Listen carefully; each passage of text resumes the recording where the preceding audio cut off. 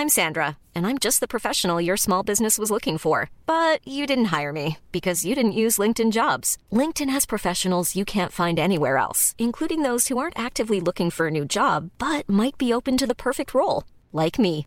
In a given month, over 70% of LinkedIn users don't visit other leading job sites. So if you're not looking on LinkedIn, you'll miss out on great candidates like Sandra. Start hiring professionals like a professional. Post your free job on linkedin.com/people today.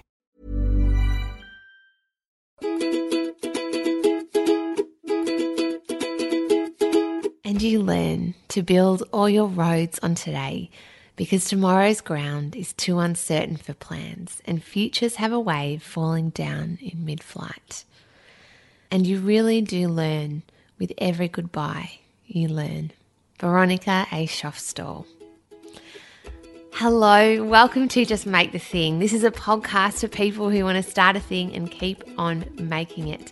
This poem popped into my head after I rang up Charlie Clausen this week to pick his brains about making things. Charlie is an actor who you might recognise from Aussie hit shows like Blue Heelers and Home and Away, and more recently the TV series of Wolf Creek. He is, though, also a writer in the middle of writing and producing his own film with his wife Gemma, and is one half of the Planet Broadcasting podcast Tofop. Will Anderson and Charlie have been making their pod for years, usually chock full of ridiculous scenarios and bloody hilarious anecdotes. It's well worth listening to, and Charlie himself is always funny and self-deprecating and charismatic. This interview, however, is a different Charlie from the one that likes to talk about Batman. What eventuated from our chat was a lot of great advice from someone who's been in the media industry, creating and performing and writing for years, but also some really moving insights into what it's like to lose a parent. Charlie recorded a podcast with his mum Eileen Clausen when she was dying from terminal cancer, and I'll put a link to that episode in the show notes below. I highly recommend having a listen to that show. It's a beautiful listen and really heartbreaking too. I loved listening to Eileen's wisdom, and I know that can sometimes sound corny, but in this case it's absolutely true.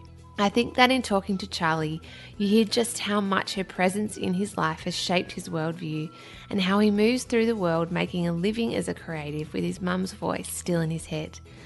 Sometimes what happens when you lose someone really close to you, in amongst the grief and sometimes the anger, you are also given a gift, which sounds strange, but what I mean by that is that in saying goodbye to someone you love, you're taught about how short our lives really are, and that if there are things that you want to do or see or say or create, well then you better just bloody well get to them, because no one knows how long we've got or when our time might be up.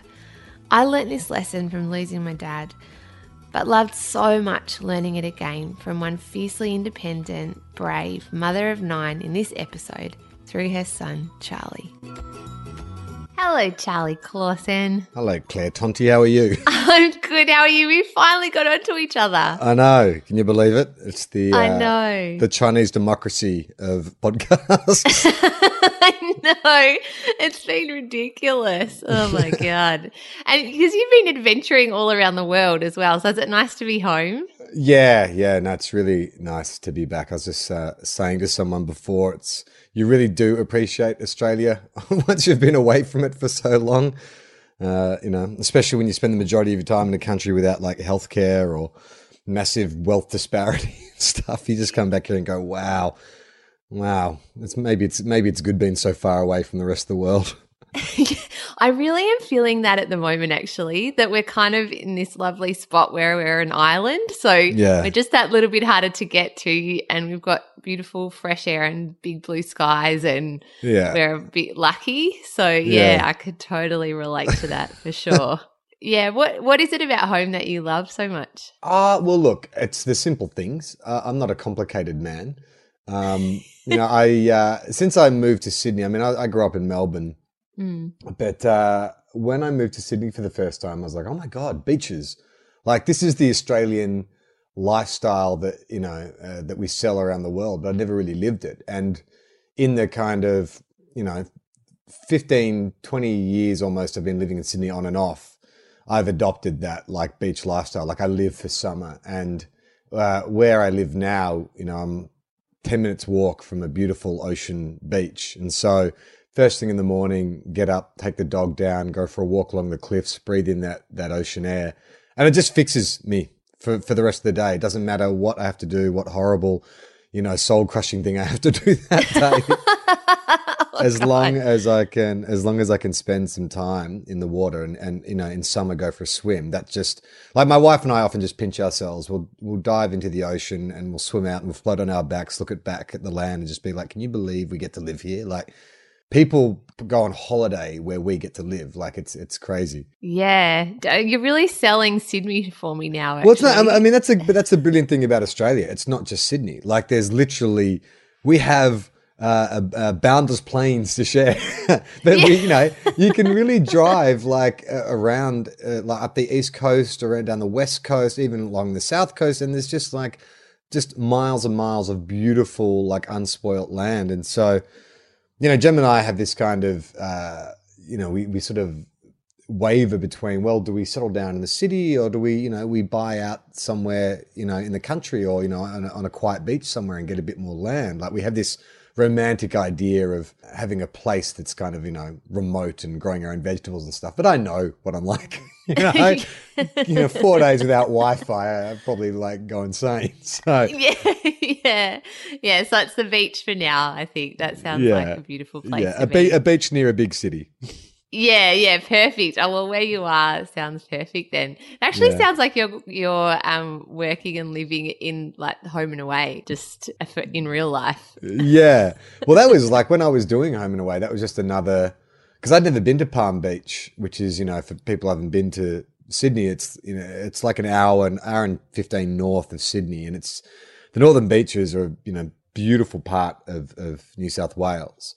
And when I first got there, I was like, oh, no wonder they decided to shoot a TV series here. And no wonder it's been on air for 30 years because it is amazing. Like it is one of the most beautiful parts of New South Wales. And it's only like an hour and 15 from the CBD. Yeah, it's amazing. I know. I mean, Melbourne is freezing, but even, where we live, we're sort of out in the bush now at our place. And just how easy it is to drive, 20 minutes, not even, walk out your front door and you're in the bush or in nature and seeing just beautiful birds and kangaroos and I know we sound like we're doing a tourism ad for Australia, don't we, rather than a podcast about making things. But I guess what you surround yourself with as well when you're trying to work creatively does really affect what you make. I wanted to ask you, because you obviously have been living and working in a lot, making stuff and making a living from it. And you grew up as one of 9 kids. Yeah. Do you think that the way that you grew up has kind of ended you up in the career that you're in? Yeah, definitely. Like I think of my family, I am the only one who's actively involved in a creative profession. Like my brother's a drama teacher, so that is the arts, but it's, he's a teacher. And I had a sister who was a stage manager, but that's like a trade, like in terms of making a living from the arts and oftentimes not making a living from the arts. That's the reality of it, isn't it? I am kind of the outlier in my family. And I think a lot of that had to do with my mum. My father was a dentist and she was a housewife, 9 kids to look after. And then my father passed away when I was 12 and most of my older siblings had moved out by then. So it was, mum and I had a pretty close relationship. And she, at that stage of her life, she was sort of moving out of the phase of, she no longer had a husband. Her husband had passed away. She was moving out of the phase of being mum, because, her youngest was sort of in his teens now. And so she started to go through this sort of change herself. Like she started to have to rediscover herself because she'd been a housewife and a mother for 30-something years. And so she had this, like a bit of a Saturn Returns kind of moment where she's like, well, who am I and what do I want to do with my life? And she'd always been very artistic and creative as a young woman. And then, life had gotten in the way. 30, 40 years of life had gotten in the way. So she started to rediscover her artistic side. You know, she was quite an amazing painter. And so she just started painting all the time. Like I remember, you know, as a kid, you know, mum would bribe me to sit for her for, you know, portraits, and, you know, she'd be in the backyard doing still lifes. And so I think through her making that discovery, she was very encouraging of me to follow my bliss in a way. Like my father, although he was a dentist, from what I understand, hated being a dentist. It was a job he took because he was very smart and his parents wanted him to get a real job, but it was not something that he loved doing. Yeah. I mean, I remember being like 4 or 5 years old and going to visit him at his surgery and, you know, watching him treating a particularly difficult patient who, you know, wouldn't open their mouth and was like squirming in the chair, and Dad being very patient with them. And then I saw him walk out of the treatment room and into his office, and he sort of held a cushion up against the wall and punched it 3 or 4 times to let off some steam, and then went back in and, you know, very calmly was like, okay, let's try again, just open your mouth. And so, you know, that was his day in and day out for his entire adult life. And I think that my father would have loved to have maybe done something different. You know, Mum always thought that he, you know, would have loved to have just been an academic, you know, a guy who studied and wrote papers and, you know, maybe got a few different degrees or PhDs because he was a, you know, very bright man. But, you know, he had this job. And so, you know, Mum's philosophy with me was always, well, you naturally, as a kid, I had a natural inclination for writing, you know, creative writing and that kind of stuff. And so she encouraged me to do it. You know, she was just, I think her idea was she wanted me to be a journalist. That was my earliest memory of, you know, her discussing her career with me. And then, you know, that became like, maybe you should do law or something. But she was always, well, she was very hands off in a lot of ways. Like her philosophy was, if you love something, you'll do it. You know, so she wasn't going to drive me to football practice or drive me to, you know, drama or drive me to any of my extracurricular activities. I would have to get the bus there, or I'd have to work out how I'd get there myself, or, you know, get a friend's parent to give me a lift. So, you know, she was well into like her retirement of being a mother by the time she got to me. Well, she had 9 kids, you know, you sort of can't. Kids. Yeah, you have to do totally. that. And also, like, she had gone through that thing of following her every child's whim and taking them to ballet and piano lessons and seeing the kid drop out after, you know, 6 months or whatever. So by the time she got to me, she was like, look, if you love it, you'll do it. I'll encourage you and I won't stand in your way, but, you know, it's got to be something you pursue. So that was an influence, definitely, growing up. And, you know, I grew up in a house with a lot of art and, you know, art literate discussions, and, you know, my brother was a drama teacher and all this kind of stuff. So it was always, you know, it was always in and around the family. I don't think anyone thought I'd become an actor. I didn't even think I'd become an actor. That was just, you might as well have wanted to be an astronaut. We didn't know any actors, and so I just sort of, I had a teacher when I was going into my final year of high school, because I was always good at art subjects, humanities, things like that, but struggled a bit more with maths and science. But I was persisting with them because I thought I had to. And then I had this teacher the year before I started year 12, and she was like, look, why don't you just pick the subjects you like? I mean, you know, it's going to be a long year. Why don't you just like, you know, drop the sciences if you don't like them and, you know, they're a burden, and just pick all humanities. And it was the best advice I ever got, because I really enjoyed my last year of high school. I just picked all subjects like media, English literature, history, all the stuff that I was interested in.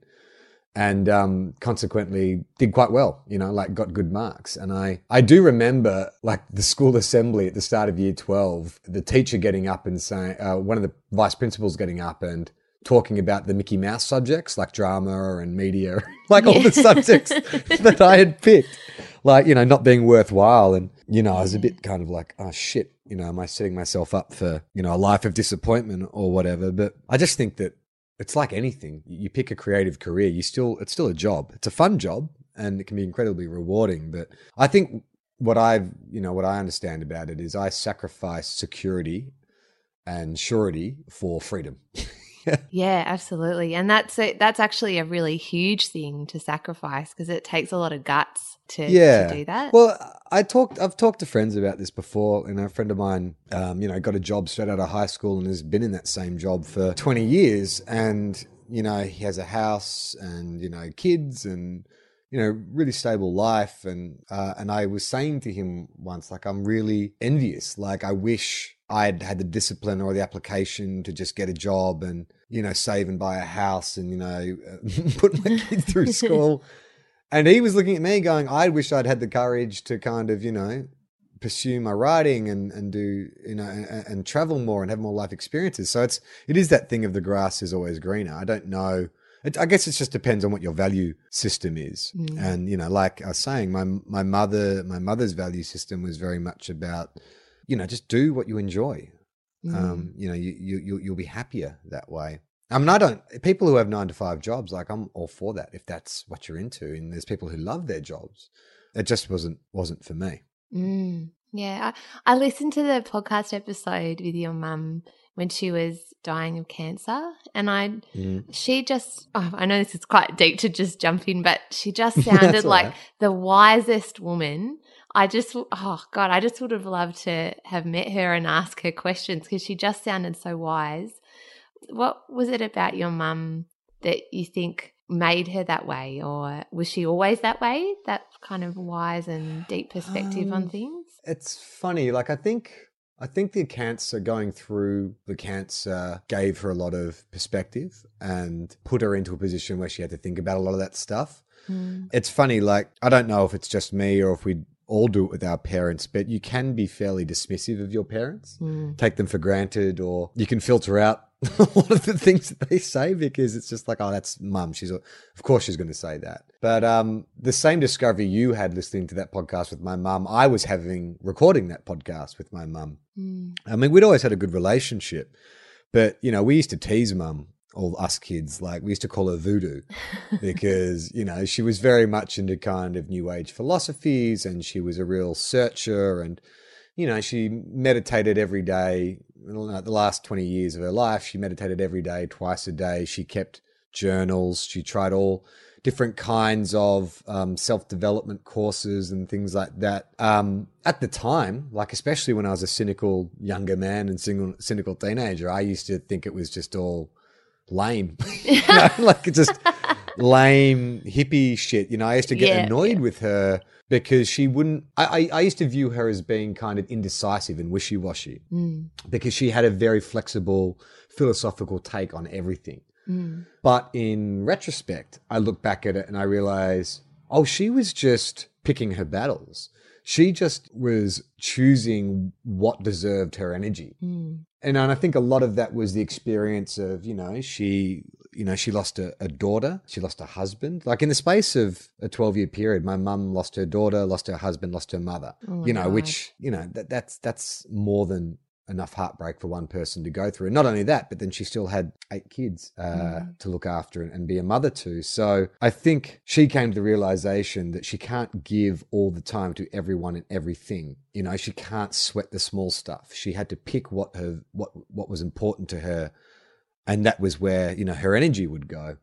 And yeah, I think I didn't realize that. I mean, I often, I did, the Women of Letters, they do, in Melbourne, it's where women get up and read letters, and they sometimes invite men to come read some letters as well. Marie Hardy and Angie Hart, it's a thing they put on in Melbourne. And I did a letter last year where I wrote a letter to my mum, because the idea being that if I had one more day with her, I would want to tell her all these wonderful things that I have learnt and discovered through her passing. And it's ironic that she kind of had to go through what she went through in order for me to discover it. Yeah. But she had to as well. You know what I mean? It's one of those, it's one of those catch-22s, I guess. If she hadn't got the cancer and if she hadn't been forced to examine her life, maybe she wouldn't have come to those realizations. But, I've gone through a lot of her journals since she's passed away, and they're really amazing. Like, to sort of see a woman around, she would have been late 50s, early 60s when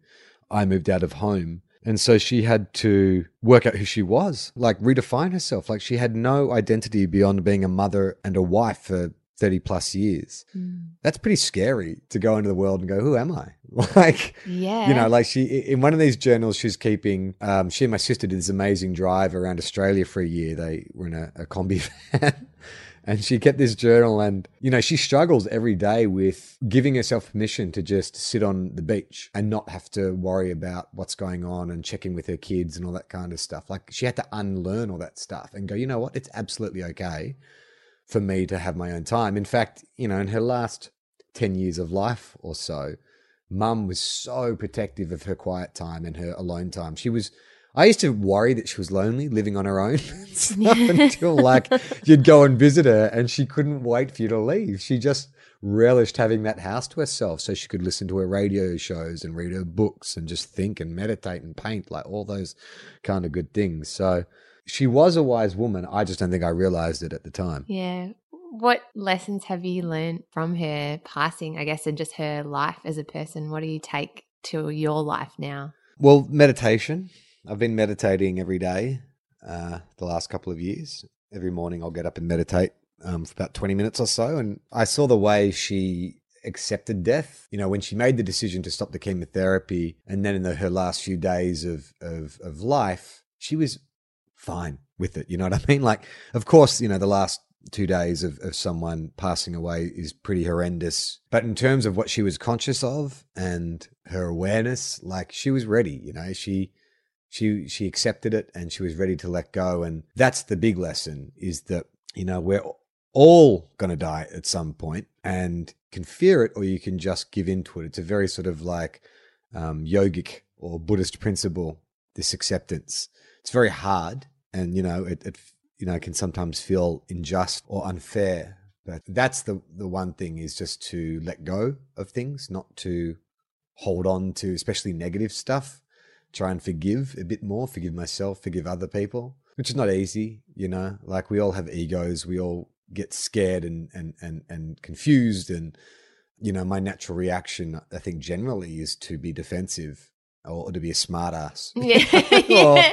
Crack some jokes and not take stuff too seriously. Crack a joke. Yeah. Be self-deprecating, whatever it is. I think the harder thing is to just be honest with yourself. And, you know, I mean, I'm very lucky. I've got a great wife, you know, wonderful family, great friends, you know.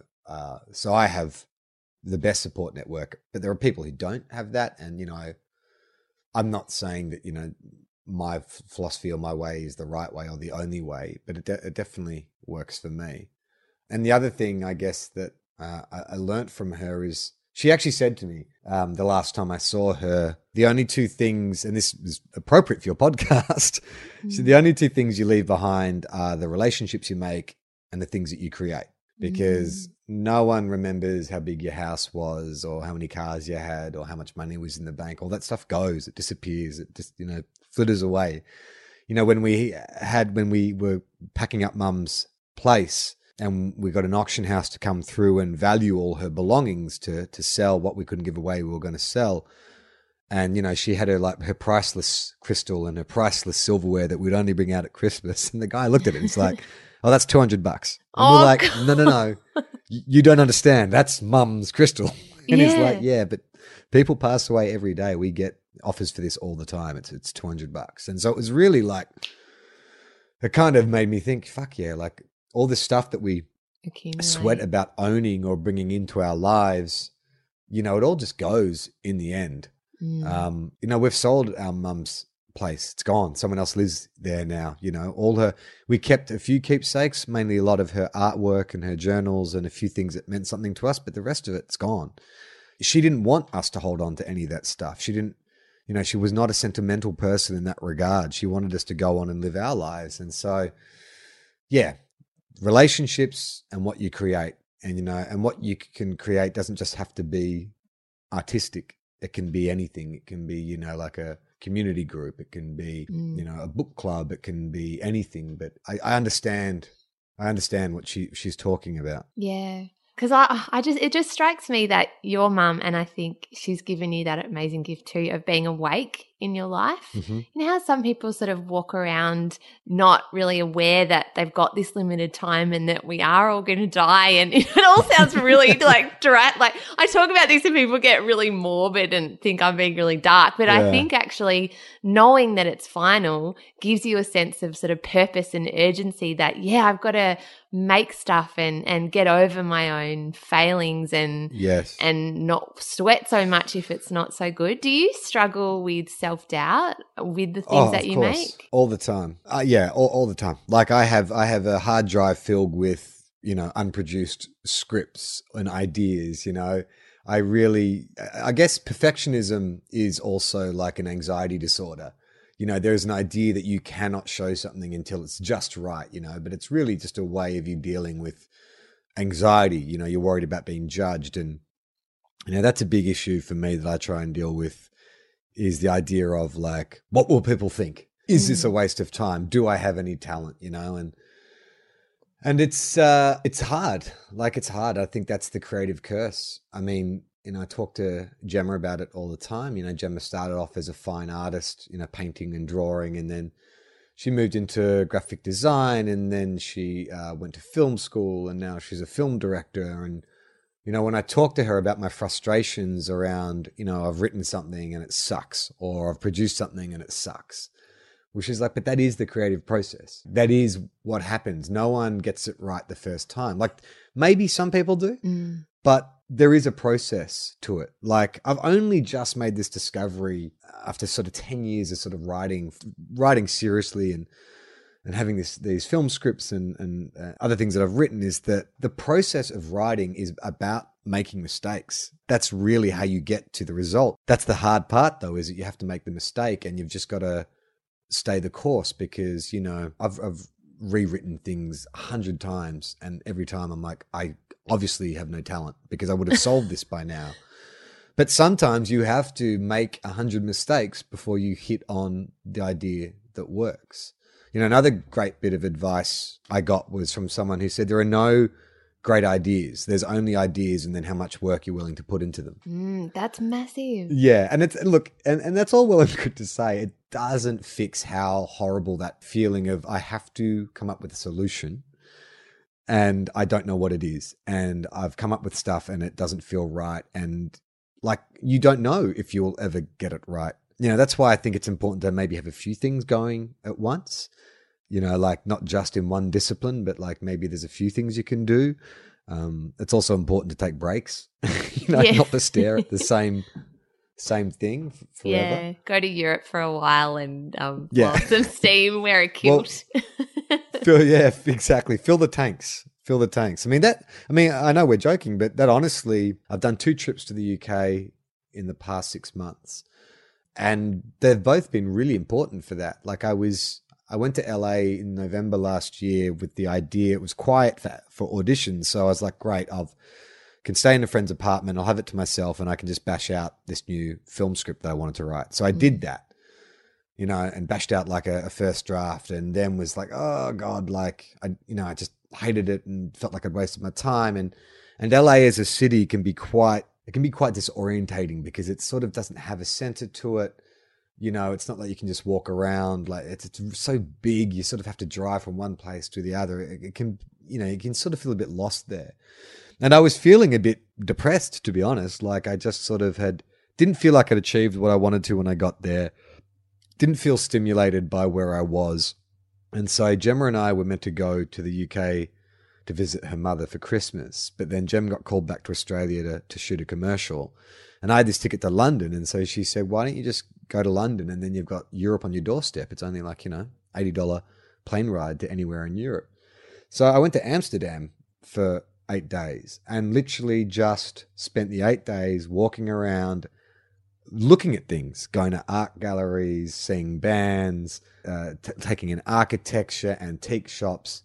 And it was the perfect antidote. Like it's exactly what I needed, because I got out of that kind of cycle of you suck, you're a loser, you're wasted. Yeah, exactly. What are you even doing? It all looks stupid. This is ridiculous. Yeah. Yeah. And sometimes the creative process does feel like, squeezing an orange or something. Like you're trying to wring your brain out for like a solution. And sometimes like you just need to back off and then go do something completely different and draw inspiration from something that you would never think of doing. Like I think the worst thing that I could have done would be to watch a bunch of movies and work out what was wrong with my movie. I think that it wouldn't have been enough distance. But, to go to another country, where I didn't really understand the language and just go to like the Van Gogh Museum or, just check out a bunch of galleries and stuff and just, I mean, I'm not a sophisticated individual. Like my understanding of like art and art history is limited. Yeah, that doesn't surprise me because you listen to the Weekly Planet, so you're not overly sophisticated. Those two boys not are. overly sophisticated. No. But I can appreciate doing something different, like just sort of changing your setting, changing things up. Yeah, kind of stewing in some art and some ideas and soaking all of that in there somewhere is really important. Well, Joss Whedon talks about that. Like he calls it filling the tanks. Joss Whedon, when he was, I think, cutting the Avengers, he had a 2-week break. And so he got his friends together and they shot, I think it was As You Like It or one of the Shakespeare plays. They just shot it in 2 weeks, just at his house, just got a bunch of friends together and just because he was cutting this giant, comic book blockbuster film and he just needed to do something different. I think that's such amazing advice. I know that's kind of what James did too before obviously he just watches and listens to so many podcasts and film and TV and just that all of that kind of somehow when you cram it all into your brain, it's like fuel or something, isn't it, for the way that you end up then creating stuff. Welcome to Primates, a podcast about primates in popular culture from Chimpan A all the way down to Chimpan Z. I'm Australian comedian Matt Stewart, and I'm going to be joined by great mates from around the Planet Broadcasting Network and the comedy world to talk about movies, TV shows and other such things, featuring monkeys, great apes, and the not-so-great apes. We'll be talking about movies like Planet of the Apes, King Kong, and that one where Matt LeBlanc plays baseball with a chimp. Probably, I guess. I mean, how do you avoid a classic like that? Anyway, come check us out. Primates is the name of it, and we're right here on the Planet Broadcasting Network. How do you go about, once you finish the script, what do you do once you've written it? Well, this has been a 7 or 8 year process. The script has changed quite a lot. Gemma and I used to have our own production company. We used to make, music videos and short films and low budget TV commercials and that kind of stuff. And after like 3 or 4 years of that, Gemma would direct, I would write and produce. And after 3 or 4 years of that, we're like, why don't we just make a film? Like we seem to be doing all these little jobs. Why don't we just sort of, time is a 1-day shoot by 24 days and you've got a feature film. So, and we were just going to raise as much money as we could and go out and shoot it for cheap. But turns out it's quite hard to raise money, especially for a feature film. And so we went along, with one group of producers trying that way. I'm Sandra, and I'm just the professional your small business was looking for. But you didn't hire me because you didn't use LinkedIn Jobs. LinkedIn has professionals you can't find anywhere else, including those who aren't actively looking for a new job, but might be open to the perfect role, like me. In a given month, over 70% of LinkedIn users don't visit other leading job sites. So if you're not looking on LinkedIn, you'll miss out on great candidates like Sandra. Start hiring professionals like a professional. Post your free job on linkedin.com/people today. And the whole time I'd be like tweaking the script, working on it, trying to improve it. And then that stalled for a period. And then another producer came along who was a bit more established and had worked within the Australian funding body system. And she read it and she really loved it. So she was able to trigger some development funding from Screen Australia. And so that's when it sort of started getting quite serious because it's like, oh, all of a sudden now there is money invested in this and you are sharing drafts with people. The thing about making a film, I sound so exhausted, I don't mean to, but the thing about making a film is there are so many moving parts. So you're trying to work all this stuff out and it takes so long that suddenly one of your sales agents drops out. So you've got to find a new sales agent, then you find a new one, but then your lead actress drops out. So then you have to find it. And it's like spinning plates. So we've had numerous versions of this film. I mean, they say on average in Australia, it takes 10 years to make your first film. Whoa, that's so long. Like it took 10 years to make Animal Kingdom. It's just hard. And the thing is too, Gemma's a first-time feature film director. I'm a first-time feature film writer. There's just a lot of hoops you have to jump through. So I can understand, how people get dissuaded from doing it, because you sort of ask yourself, well, what is all this effort for?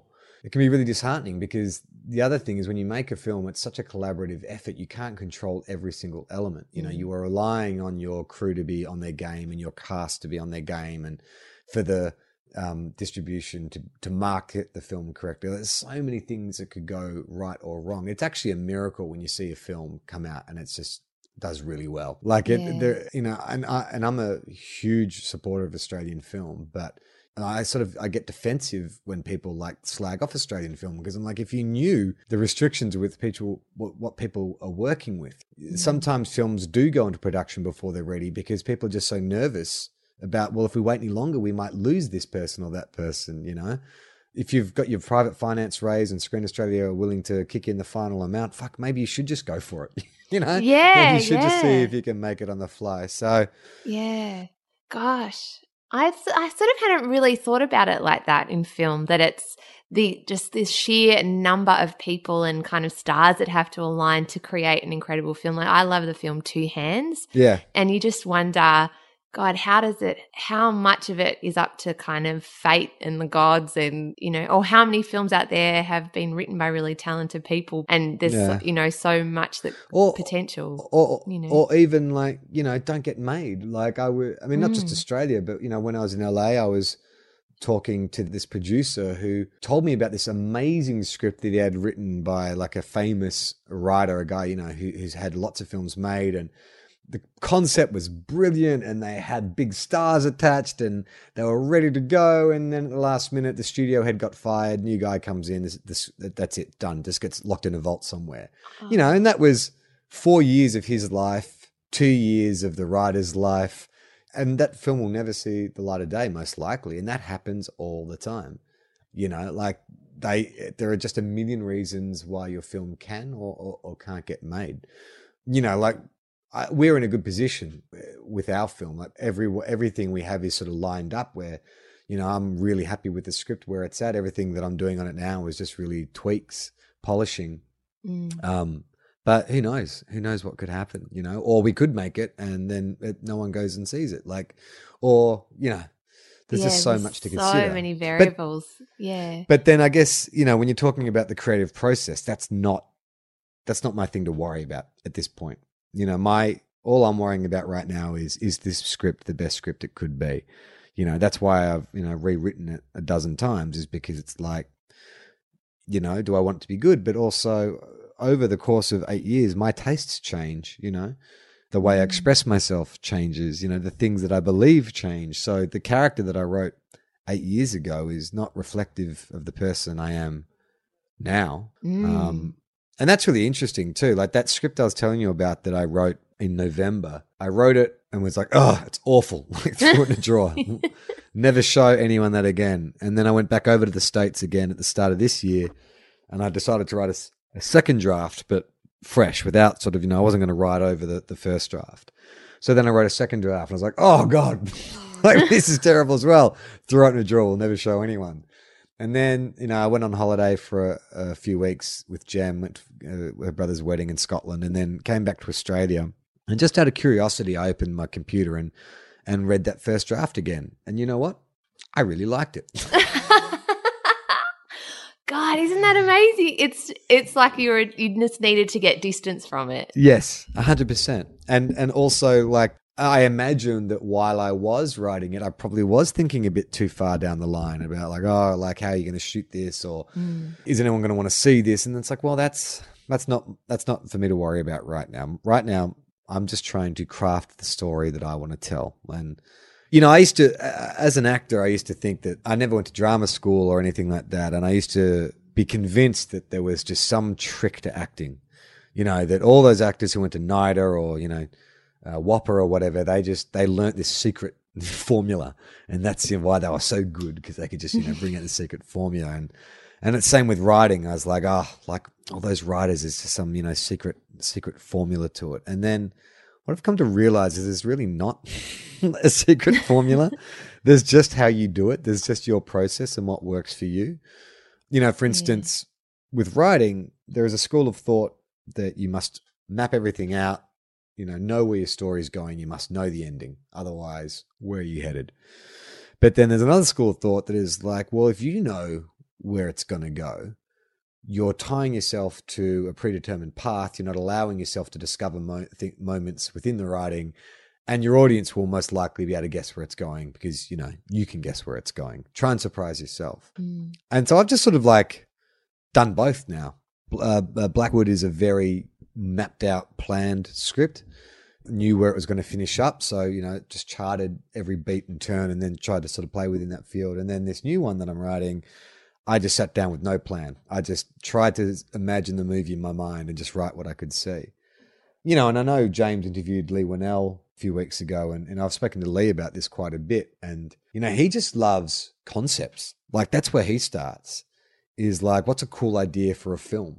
You know, he doesn't know what the subtext is or the thematics or whatever. He's just like, wouldn't it be cool if there was a, you know, quadriplegic who had a chip in his body that could make him walk again? What would that be like, you know? Yeah. And, you know, Joss Whedon talks about, he just writes the scenes that he likes first. He loves writing dialogue. So he'll write all the dialogue scenes first, and then he'll go back and fill in all the kind of big print.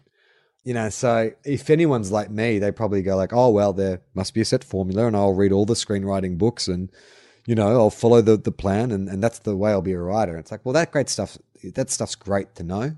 But ultimately, it's how you want to do it. For instance, I know that I write better after 10 p.m. You know, like I try and write during the day and I can get some work done, but there's just something about late night writing that it just flows much better for me. You know, that's when my best stuff comes out. You know, I'll write very slowly from, say, like midday till about 6 p.m., have dinner, write very slowly from 6 to about 10, and then I will double my page count from 10 till 3. It's really weird. It's almost like I have to go through that long, slow grind during the day, you know, fighting the urge to check my emails, fighting the urge to check Twitter. Yeah. As long as I can just stay in my chair and look at that computer screen, even if I only write 1 or 2 pages, if I can make it to 10 p.m., then another 5 pages will flow out really quickly. Yeah. I'm sort of imagining you like squirreled away with like beads of sweat, kind of like manically staring at a computer screen or something till like 3 a.m. Yeah. Well, you get in the flow. Like it is one of those things where it's like the first 2 or 3 hours are absolutely excruciating. Because the temptation is always to go back and read what you've written previous, which is just death. Yeah. You know, don't do that. Don't read the previous day's work, or at least read like the half a page just so you know where you're at. It's just hard to battle that self-doubt. Is this the way it should sound? The key is just to keep going, keep putting stuff down, because it's always easy to go back and edit, rewrite.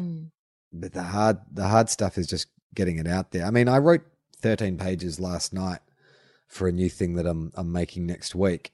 And it was funny because I hadn't put the pressure on myself that it needed to be perfect.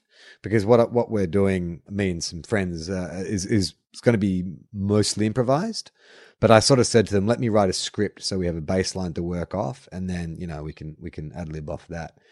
And because I had that kind of freedom, I wrote so easily. Like I managed to write like 13 pages really easily because I was like, well, this will do. You know what I mean? Yeah. You just have to get it done. So just churn it out. And yeah. I mean, funnily enough, I was seeing a therapist a couple of years ago, and we discussed the whole creative process thing. And she actually gave me that advice that I didn't listen to. But I sort of told her that, like, you know, I get tie myself in knots about whether or not something's right or am I wasting my time. And so her suggestion was, well, why don't you just write without any expectations. Like, why don't you just, the first 3 pages you write just for fun, just to get it out, like give yourself the freedom to just write like that. And I just promptly ignored that advice for the last 3 years until last night. I'm not sure if any of your guests, your previous guests, have ever talked about The Artist's Way. No, never. It's a book that actually, funnily enough, my mother read, but it's just a personal development course that you can do that is all about unlocking your creativity and the basic tenets of it. So it's a 12-week course, and each week there are just little exercises that you are meant to do during the week just to kind of help, I guess, cultivate your creative side. And one of the basic principles of it is this thing called morning pages. And that is, you wake up in the morning, the first thing you do is you grab a notepad and you just stream of consciousness fill up 3 pages of your notepad. So even if you don't have anything to say, you literally write, I have nothing to say. You just keep that pen moving across your notepad until you fill 3 pages.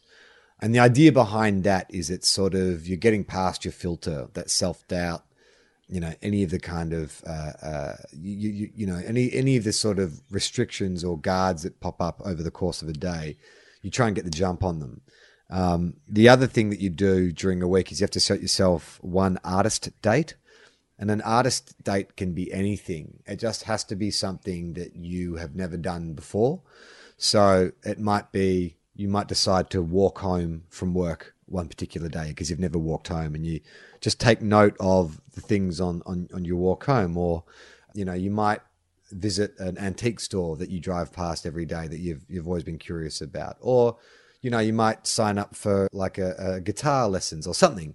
You just do one thing a week for 12 weeks that is completely out of your wheelhouse, just to kind of see what happens. And then within, those 2 basic principles of the artist state and the morning pages, there's a bunch of other exercises, you can do. But my mother did it. I know a bunch of artists who have done it. I did it a couple of years ago, and it's really worthwhile. Like, I still implement the morning pages from time to time. When I was in LA for the first 4 months of this year, every morning I'd get up and I'd write my 3 pages. And it was just a way to kind of, get your head out of that conscious self-doubting mode. And it's kind of great. I mean, I go back and I read some of those journals. I have like a stack of them. Some of them are like, the scribblings of a madman. Yeah. But there's also some quite interesting truths in there. Some stuff that, you haven't filtered out that you can use, and what it is you're choosing to create. Yeah. Because I don't know if you've ever experienced this, but I love writing, but I have a real block when it comes to it. I sort of also hate it. Like, it's sort of that idea of eating your vegetables or doing exercise. And once you're in the flow of it, it's okay. But the thought of it every day, I kind of hate. Do you have that? Yes. Or do you love it? Yes. No. I mean, I guess it's sort of similar to what I was saying to you before about the first 3 hours are agony. Yeah. But then once the flow happens, it's great. I like writing. Like, I not just creative writing, but, I'll help Gemma with a lot of the treatments that she writes when she's pitching on jobs. She'll give me a brief and, I'll go away and I guess it is kind of creative writing, but it's with more of a commercial kind of intent. I like words, and I like forming sentences and stuff. But I think maybe, and I don't know, I'm no psychologist, Claire, but maybe the reason you hate it is because of the expectations you're putting on yourself. Maybe there is a judgment there. Like, I don't know, maybe the artist's way would be a good thing for you to do, because it really is not about necessarily the content of your writing. It's just more about the act of writing and what that frees up in you. I know with my mother's journals, like when you read them, like they're very meditative or confessional. No, I don't know what the right word is, but they're very revealing to an outsider. She really explores like a lot of her ideas and her feelings about things, because, have you ever done that thing where you're stressed out by a decision, and so you'll write down the pros and cons, and there's something very relieving about that. It's almost like you get those voices out of your head and you put them down on paper. you know, you can see them in front of you, suddenly it doesn't feel as confusing. You can say, okay, well, you know, there's 4 good points and 5 bad points or whatever it is. I think sometimes with writing, if you aren't trying to craft the perfect sentence in your head or the perfect verse or whatever it is you're writing, but you just write, and then you can go back and change things. It might help you. I mean, what do you think your fear is about, or your hatred? Exactly what you were saying. I think there's a lot of self-criticism, I reckon, and fear. I think don't they always say that everything comes back to love or fear at the end of the day? Right. So it's the fear of it not being good enough. I think, yeah, that's a huge thing. And just, I think that must be part of it. Maybe there's a bit of innate laziness too. Of course. It's much. And you've got like a business to run and a child. Like, there's lots of reasons not to. I mean, there's nothing that makes me happier than, you know, when I'm dreading a writing session and then Jem lets me off the hook by saying, why don't we just, you know, sit on the couch and watch a film, or, you know, why don't we have dinner instead, or something like that. I'm like, yes, I have to live a life.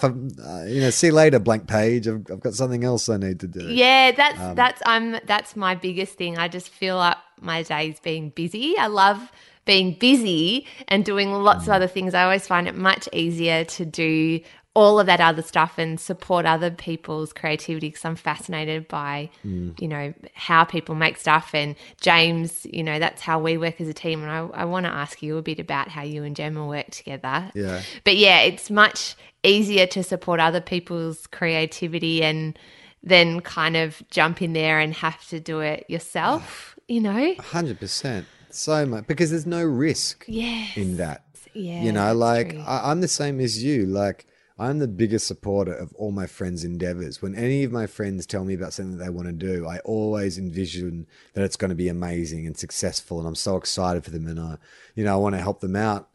But I can never apply that same level of optimism and encouragement to myself. In fact, it's almost the complete opposite. I'm apologetic about what I do. It's kind of weird too. Like, it's not fair on my friends or people in my life, but I have assigned them in my brain, in my mind, I have assigned them a critical voice that they have not, that doesn't exist. Like, my fear of showing them something is, what will they say? I don't know why I have saddled them with this persona where they're going to be super critical of me. I mean, I wouldn't be critical of them, but for some reason I can't imagine that they'd have the same generosity with me, and it puts fear in me. It's a weird thing. Yeah, it definitely is. How do you go showing Gemma stuff? She's good. Like, I mean, we have to be careful with each other because, you know, we've been together a long time, and there is a tendency to be blunt. You know, maybe not as gentle as you might be with another friend. I mean, we're also very encouraging of each other. We are each other's biggest fans, which is really great, you know, like, and I think we work well together. So Gem is my first port of call with nearly everything that I create. Not so much comedy, like that's not really her bag, like Tofop and, you know, the other football podcast and, you know, the other sort of comedy centered stuff I do with my friends. Like, she likes comedy, but it's just she's not as interested in that as she is with the other stuff. So, but yeah, no, she's very good as a sounding board for me as well. Like, there's two things that she's great with. Is she's got a very kind of critical, she's got a critical mind. So you don't feel like, you know, she's just encouraging you for the sake of encouragement, but also she's a visual artist. You know, that's her training and that's her career. And so she's very good at getting me to see things visually. Like, I tend to be much more of a words kind of guy. And she's very good at saying, have you thought of maybe how this might look, or what an image of that might look like? You know, film really is about showing, not telling. So the more you can do visually, the better. So that's, you know, she's really good at that, where I might, you know, have a 3-page scene, which she can condense down into like 3 shots, because she's like, well, you know, if you want to show someone's lost their faith, why don't you have a shot of a broken crucifix as opposed to, you know, 3 pages of dialogue about someone establishing that they've lost their faith. Yeah, absolutely. I think there's a real joy in working in a couple in that way, as sort of having someone who you trust so much and can be so honest with and respect their work. But do you find also there are times where you have to make time not to talk about work or about creative stuff? Or is it all just in the mix for you guys? Yeah. It used to be worse when we had the production company. That's all we did because it was very hand to mouth and we were generating all the work and, you know, we'd be sitting opposite each other at the dinner table, like emailing each other, not even talking, like sending emails back and forth. Yeah, that James and I do that now. Yeah. And so that can, I mean, look, it was never a burden. It's just that, you know, you do lose a bit of that kind of romance or the kind of relief of being able to leave work in an office or something. But then, you know, like when I was on Home and Away, you know, I had that was the equivalent of a 9-to-5 job. And so we did get a break. You know, we had like almost 5-year break, but no, I think we're very good at compartmentalizing now. Like that trip to the UK that I've just been on was all about, you know, it had been a non-stop solid chunk of work. And then, you know, we worked pretty much over our entire Christmas holidays when we were in Europe, which was a mistake. Yeah. You know, pitched on 3 jobs and, you know, we're writing treatments in hotel rooms and trains and stuff. And, you know, sort of felt like we had sacrificed a bit of the holiday. So this trip, we had a firm rule of, you know, not going to pitch for any work on this one. No. If you have some ideas, just jot them down, but let's not, you know, actively pursue work. Let's not do that. So there is fill the tank. Yeah, exactly. Yeah, I'm learning a lot from you, Shelley Clausen, because I could talk to you about so much more stuff. We'll have to have you on again. Yeah, anytime. Yeah, I guess one of the other things I wanted to ask you about was TOEFOP, obviously, because that's one of our podcasts on our network. Good plug. Yeah, just a big plug. It's awesome, hilarious. What is your favourite thing about making the podcast with Will? I guess it actually sort of relates to the writing thing. It's the freewheeling nature of it, you know. Like Will and I are quite honest about the fact that if we didn't have the podcast, we probably wouldn't talk as much as we do. You know, it was kind of the reason we started the podcast, was a reason to catch up, you know, like we actually had a reason to get together and chat. And you know, like it's such a hard podcast to describe to people. We're terrible at selling it because it feels very indulgent. It's literally 2 friends getting together and just shooting the breeze, you know, and just whatever amuses them. And okay, I'd say there's the freewheeling nature of it. I do love when we're on song and we just follow an idea to its ridiculous end like that. To me, I just get so much joy out of that. Like I really enjoy those conversations where they just get weirder and more convoluted, and you know, we just take a hypothetical and expand on it. That to me it just feels like the greatest, you know, creative exercise ever. It's like, you know, creative writing, but you don't actually have to write anything. You just sort of. But I'd say that the real joy and what we're hoping to do with the show is just the amount of content it's generated, the amount of ideas, the amount of people who have been inspired by it, who've sent us artwork. You know, we're doing this comics. Well, we've got 2 comic strips that have come out of it. You know, Quantum Cop is something that I've been writing with James Fosdyke, the guy who does all our artwork, and I've been loving it. And it was funny because just recently, Will's on holiday at the moment, and so our producer Mike Howell put together a best of compilation where he basically wanted to show the audience where a lot of our running jokes or, you know, ongoing discussions had come from. So he just grabbed clips from, you know, almost 10 years worth of the show and cut them together to show people.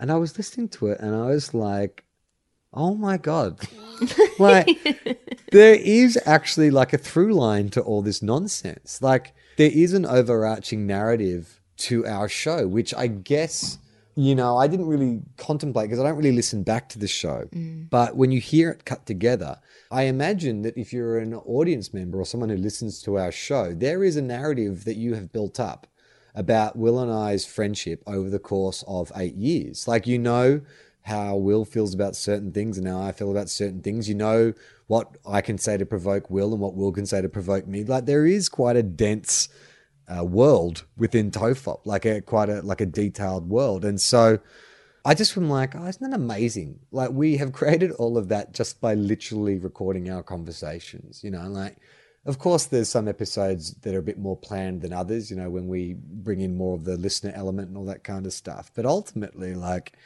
you know, we have just sort of mind our friendship and our discussions to kind of come up with all these kind of things. And I don't know, there's just something about it. I know the podcast that I love listening to, like, you know, the Weekly Planet, you know, I'm a huge fan of, and I really, like, I was listening to that for at least a couple of years before I met you guys. And which is so great, by the way. We just think that's so cool. but it's funny because, you know, I'd sort of had created this narrative in my head for James and Nick and their friendship, and, you know, the certain kind of in-jokes that they had and stuff. And I'd never stopped for 1 second to apply it to my own podcast. Because, you know, I kind of felt like the Weekly Planet's structured and it makes sense. And, you know, it just seems so much more professional than what we do. Oh, God. But then, and then listening to what Mike Hall had done is like, oh, no, there is kind of like a loose structure to our shows. Like, there are certain tropes and things that come back. And, you know, like, podcasting is this sort of strange... I mean, I wouldn't even say new world anymore because it's not that new, but it is an art form within itself, and it's really the art form of conversation, you know. And there's podcasts like The Weekly Planet. There's others ones that I listen to that are so obscure, but I started listening to them 6 years ago, and now I'm in too deep. I know all the personalities on these shows. I know who these guys are or these girls are, and I know their relationships and the ins and outs. And so I couldn't possibly recommend them to anyone because they're so niche. But there's something beautiful about that, you know. It's like you are in on it. People who listen to our show and they get the jokes, or they understand, you know, why Clawsome and Orson don't rhyme and all that kind of stuff. Like, yeah, you know, they get it. They get it. I love that. Like, I just love that there's a community out there who are into our show, you know, because we really had no ambitions for it when we started it. You know, we just thought, look, this is what Will and I do when we get together. It's an accurate representation of what we're like when we get together. When, you know, our friends would throw parties or whatever, would get together, and Will and I would always end up in the corner somewhere just talking nonsense, trying to make each other laugh, like, you know, bringing up obscure facts or trivia or whatever it is. So, you know, like, whether or not it's a high form of art or entertainment, I don't know, but it is genuine. You know, like, it's not manufactured. So I guess that's what I get out of it is, like, you know, I was talking to a friend of mine the other day as a musician, and we're talking about the creative process, and he just talked to me about, I'm not musical at all, but he was saying that, you know, when he's in the studio and he, you know, creates a melody or a beat or whatever, or something that just works for him, it just is this kind of transcendent experience for him because it doesn't even have to think about it. It just everything just comes naturally. Effortless. And he said, like, you know, what do you have in your life that's like that? And it's podcasting, you know, like, not just my ones, but, you know, when I do this, when, you know, I did the Weekly Planet, I love it. I love sitting down and just chatting with people. I love exploring ideas. I love talking about things that interest me. I love listening to things that interest other people. Like, you know, maybe it's the product of being the youngest in a big family. You know, they were all big talkers. I grew up in a house where at family dinner, like, everyone would have an opinion on something, and conversations were very detailed and would cover a range of topics and points of view. And, you know, that's what I love. Yeah, it's that art of conversation that seems so inconsequential in some ways, but I think is actually one of the fundamental things that moves us forward as humans. You know, I think that it... Definitely. Don't you reckon, especially now in the climate we're living in, the more that we can talk and listen to other people and really deep dive into what they think about things in a long form piece, which is what podcasting is, because often we're just listening to sound bites, you know, 10 seconds, 30 seconds, a tweet from a madman, you know, that runs the country. And so, I really believe in podcasting, and I think what you and Will have done is show the incredibleness that is friendship, you know, and let people into a window into that and give them a lot of joy and humor along the way. And it ends up being this kind of funny thing where you've got all these friends that you've never met, but they know you so well. I feel so lucky to be a part of all of that too. So thank you so much. And it's great to have you and Will as part of it all too. So no, we're very happy to be back. We feel like we've fallen in with the cool kids. We're very happy to be part of we're just like, how lucky are we that like this network decided to take our stupid show on? Can I get that in writing, James and I? That's very exciting that Charlie Clausen thinks we're the cool kids, because we were never the cool kids before. So that's cool. It's awesome. Thank you so much for that chat. That was so valuable. Even it's a bit selfish just for me to get some advice. So I really, really appreciate it, Charlie. Anytime, Claire. You've been listening to a podcast called Just Make the Thing with me, Claire Tonti, and Charlie Clausen. For more episodes from Tofop, you can head to our website, planetbroadcasting.com, where we've got lots of other great shows dropping every week. For more info on me, you can go to @ClaireTonti on Instagram, which is my favourite of the social medias, or on Twitter @MrsSundayMovies. And if you would like to listen to the episode with Eileen Clausen, I've put the link in the show notes below. And as always as well, our Care Australia charity campaign protecting vulnerable women throughout the world is still running. So if you haven't donated and want to chuck in a buck for a good cause, I'd highly recommend doing that in the show notes below. And to you out there, if you're making something or wanting to start something, life is short. Get to it. Enough excuses. All right, that's it from me. Until next week.